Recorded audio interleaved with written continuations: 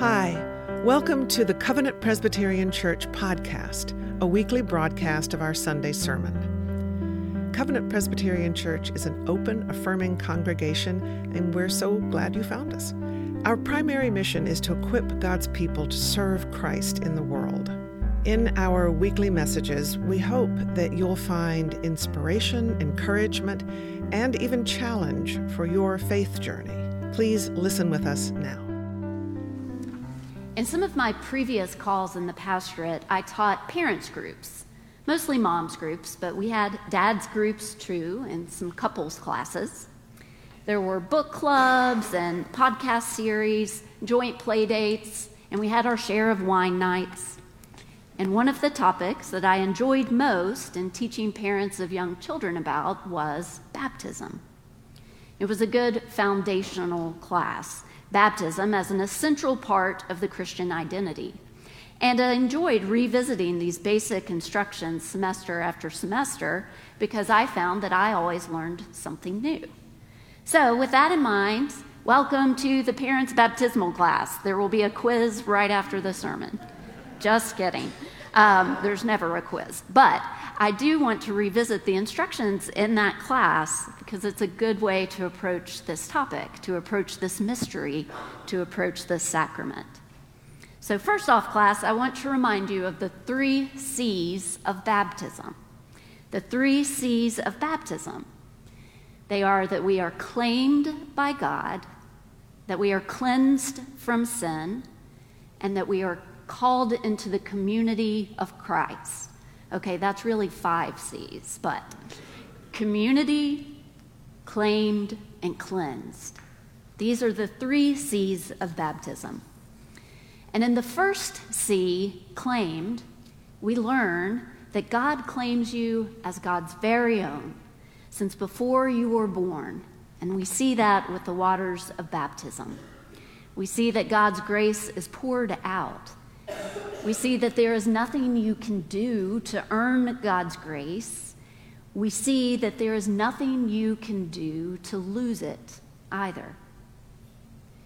With baptisms, the forehead is touched again and again. You're marked in the sign of the cross with the water, so all will see who you truly are. You're branded in baptism as a beloved child of God. One of my past professors at seminary, I never had him, but he was at the seminary where I attended, was an important theologian and scholar by the name of Daniel Migliore. And he has this to say about baptism.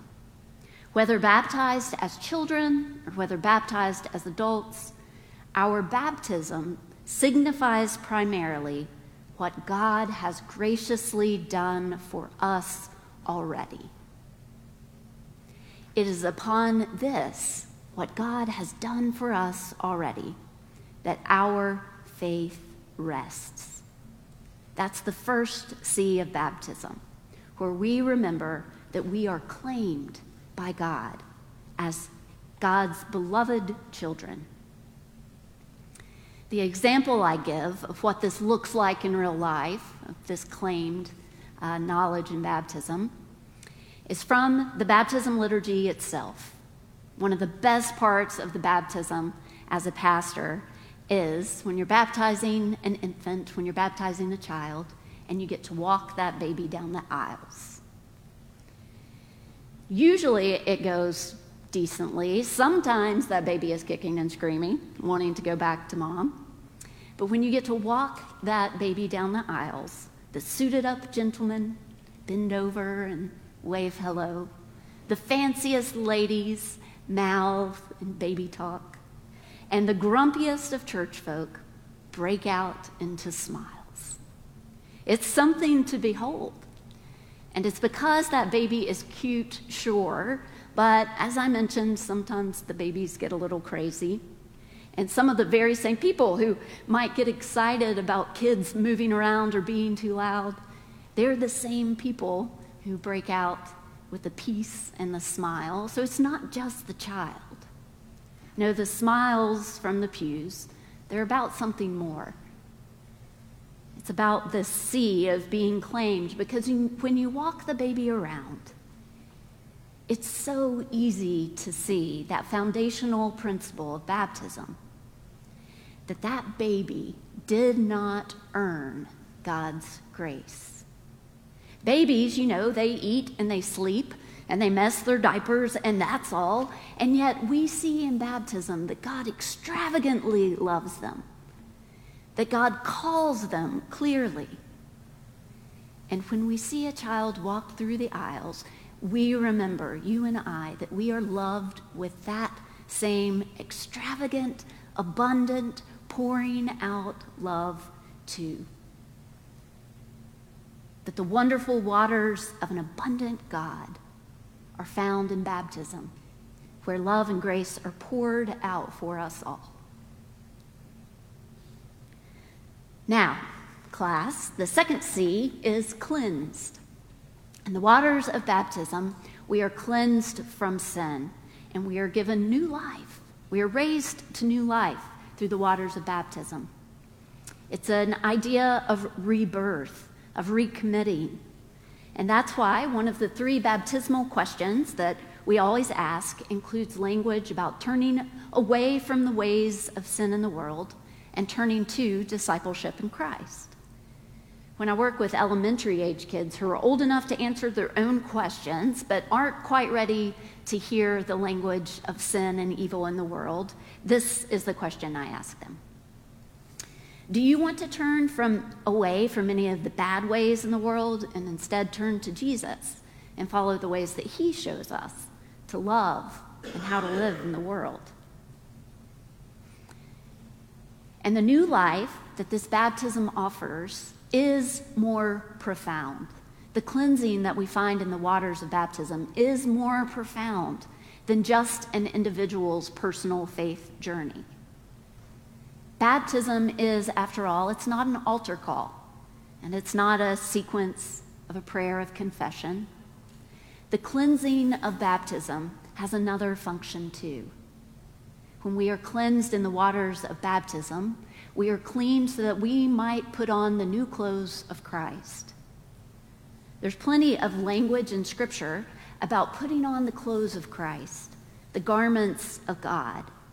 It's about being united with Christ and the people of God. In Paul's letter to the Galatians, he says it this way: "As many of you as were baptized into Christ have clothed yourselves with Christ." And then there is no longer Jew or Greek. There is no longer slave or free. There is no longer male and female, for all of you are one in Christ Jesus. In the waters of baptism, we are cleaned so that we put on that clothing, those new clothes, the wrappings required by the people of God. This cleansing is a good thing to remember when working with families too, in my parents' class, because admittedly, they sometimes have a hard time seeing that sea, the cleanse from sin, in their little innocent children, babies who are about to be baptized. You don't look at a child and say, "Yep, what that kid needs is a good deep clean from all that sinning." Hopefully you don't look at other people and think that too, but definitely not a child. And I get that. So instead, I lead them to think of that cleansing of baptism around this language of being clothed in Christ, and I give them this image to think of it this way, and maybe it will help you too. You know how if a little baby is in a tub getting their bath, and you know how when you're getting ready to pull that little baby up out of that water that's gotten a little cold and is still a little sudsy, you pull them out and you wrap them real quick. You wrap them up in one of those towels that they got at the baby shower that's adorable with some kind of animal on the hood. But you dress them and you wrap them, and they're ready for whatever that day sends their way. That's what we do in our baptisms too, whatever age you are. When we are washed in the waters, we are then bundled up in the armor of Christ, in the good garments of God, in the new wrappings of a Christian life. And here's really good news. Babies, kids, adults, once you're wrapped in that clothing of Christ, you will always be dressed this way. When we send folks out into the world, we do not know what God will send the way. But what we do know and what we do affirm as the church is that you carry God as close as your clothes from the waters and the washing of baptism. And with this, you make your way into the world, knowing that God has called you, claimed you, and cleansed you for this new life in Christ. That is the cleansing of baptism. Now, the final C of baptism stands for community. Sometimes, when you're doing a baptism, sometimes it can take on the trappings of a family reunion. Maybe it's been like this in baptisms you've seen at Covenant too, right? Because it's a wonderful time for sets of grandparents to come in and for friends from the neighborhood to gather. You might have sponsors or godparents, folks around who want to come and celebrate this big day with you. Grandparents will take pictures and maybe even have the child wear the baptismal gown that they wore and that was passed down to them from generations ago. So the family is there in baptism. But this third C, the community C, is really not about that traditional family. The community of baptism is about the family of faith. That you are called by the waters of baptism to these people and to these relationships too. You'll remember from baptisms that you've seen in the past, or ones maybe you've participated in yourself, that in every liturgy in the Presbyterian Church, there are places for the congregation to answer questions in a baptism. And it's not just the parents then who are publicly affirming their belief in Jesus Christ as Lord and Savior. It's not just the parents who agree to bring up their kid in the life of faith. But in addition to these questions, the congregation has to answer too. An elder stands from the pulpit, pries her eyes away from the cute scene at the font, looks the congregation straight in the eyes and asks, this child will be received into Christ Church, and this congregation has a role in their nurture. To that end, do you promise, with God's help, to support the child's parents by providing opportunities for service, for worship, for study? Do you promise to love this child and to assist him in becoming a faithful follower of Jesus Christ? If so, please respond. And the congregation says, we do. The congregants affirm in the baptismal liturgy, and something mysterious happens. In the surprise of the sacrament, family lines are redrawn. And those little babies have more mothers and fathers and grandmothers and granddads and brothers and sisters and siblings than they have ever had before. And adults who receive the sacrament, they have a new family too, a church family. And the baptized take up their place in the wider Christian community. It matters to them.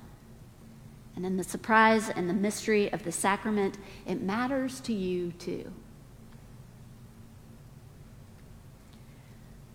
I'll never forget when I was interning one year at Nassau Presbyterian Church in Princeton, New Jersey, and I was stuck in the nursery on Easter Sunday. I didn't mind. I liked being with the kiddos, and I'm sure I'd been to worship that day. I'll never forget, though, what happened back there in the nursery, how the community that last C of baptism, was made real. Well, there was a little girl who was toddling away, getting into this and that. Her parents must not have been regulars because she didn't really seem like she was at home in the nursery. She was fussing, a little whiny as she explored the room, trying to decide what she would play with. Well, suddenly she pulled up short in front of an elder who had also somehow drawn volunteer nursery duty that day. So tugging on her dress and puffing up her face, she stared at that woman and she demanded, "Who are you and what are you doing here?" I suppose the elder, in retrospect, must have looked a little fancy for the nursery. She maybe was a little older too, since it was staffed with childcare workers and interns mostly, except on Easter Sunday. But without missing a beat, the woman said to her, "Hi, my name is Carol, and on your baptism day, I promise to love you and teach you about Jesus." And the little girl paused for a moment to let that sink in. And then she seemed much more at home the rest of the morning. This is the good news, friends. The Lord's Prayer doesn't begin "my Father." The Lord's Prayer begins "our Father." When you are a young parent and you're exhausted at the end of a terribly long day, there are other people praying for your child too. When you are alone in a hospital room and you're facing a surgery, there is a family of faith who hold you in their prayers. When you are facing a grief and a loss that seems unimaginable in your family, your church family is facing it with you too. When we are washed in the waters, baptized, we are claimed by God, and we are cleansed from sin, and we are clothed in Christ, and we are drawn into a new and a lasting community. So that's your 3 C's. I actually think y'all would do good on a quiz. But to close the class, after we finished up the 3 C's, I'd offer a little reminder about the sacraments in general. I'd say there are 2 sacraments. Can anyone guess them? 6 years of baptism classes, I don't think anyone ever got that right. Sometimes these young parents would guess marriage or anointing the sick, maybe from Catholic backgrounds. But for the sacraments in the Reformed faith, there are only 2. And here's a hint I would say to the parents. That means they're really important. There are only 2. Baptism and the Lord's Supper. They are directly commanded by Jesus in Scripture. Take, eat, drink. You've heard those words before. Baptize in the name of the Father and the Son and the Holy Spirit. Here's another clue that they're important. Only ministers of word and sacrament can administer them. They can only be done at certain times and in certain ways. Instruction is required before you partake. They have to be approved by session. The sacraments are a mystery. They are important, they are holy, they are the visible signs that we get of God's invisible grace. In the Presbyterian Church, we believe they are made effective by the Holy Spirit. That means that we believe that the risen Lord is with us in the waters of baptism, in the breaking of the bread, and in the pouring of the cup. God shows up for us there. And I close with the words of a children's curriculum. Godly play, which you guys may be getting used to, and that we give to the kids on Sunday morning. Because in godly play, what they say about the sacrament is beautiful. What they say is in the service. When you come to the sacrament, the time for words is over. when you come to the sacrament and you remember the story of Jesus at his own baptism, where he was taken down into the dark and the chaos of the water, and his cousin John pulled him up out of the water. And the people around thought they heard a voice, and the voice said, "This is my beloved child, with whom I am well pleased." We remember that story in the sacrament. The time for words is over, and slowly we are there, and they are here, and a voice still speaks. "This is my beloved child, with whom I am well pleased." Thanks be to God. Amen. Thanks for listening to the Covenant Presbyterian Church podcast. I invite you to visit our website, covpresatl.org. That's covpresatl.org. There you'll find current worship information, links to our live Sunday morning streaming service, and our full archive of recorded services. You'll also find out more about us and how to get in touch. I wish you well in these strange times. God is with us. Grace and peace to you.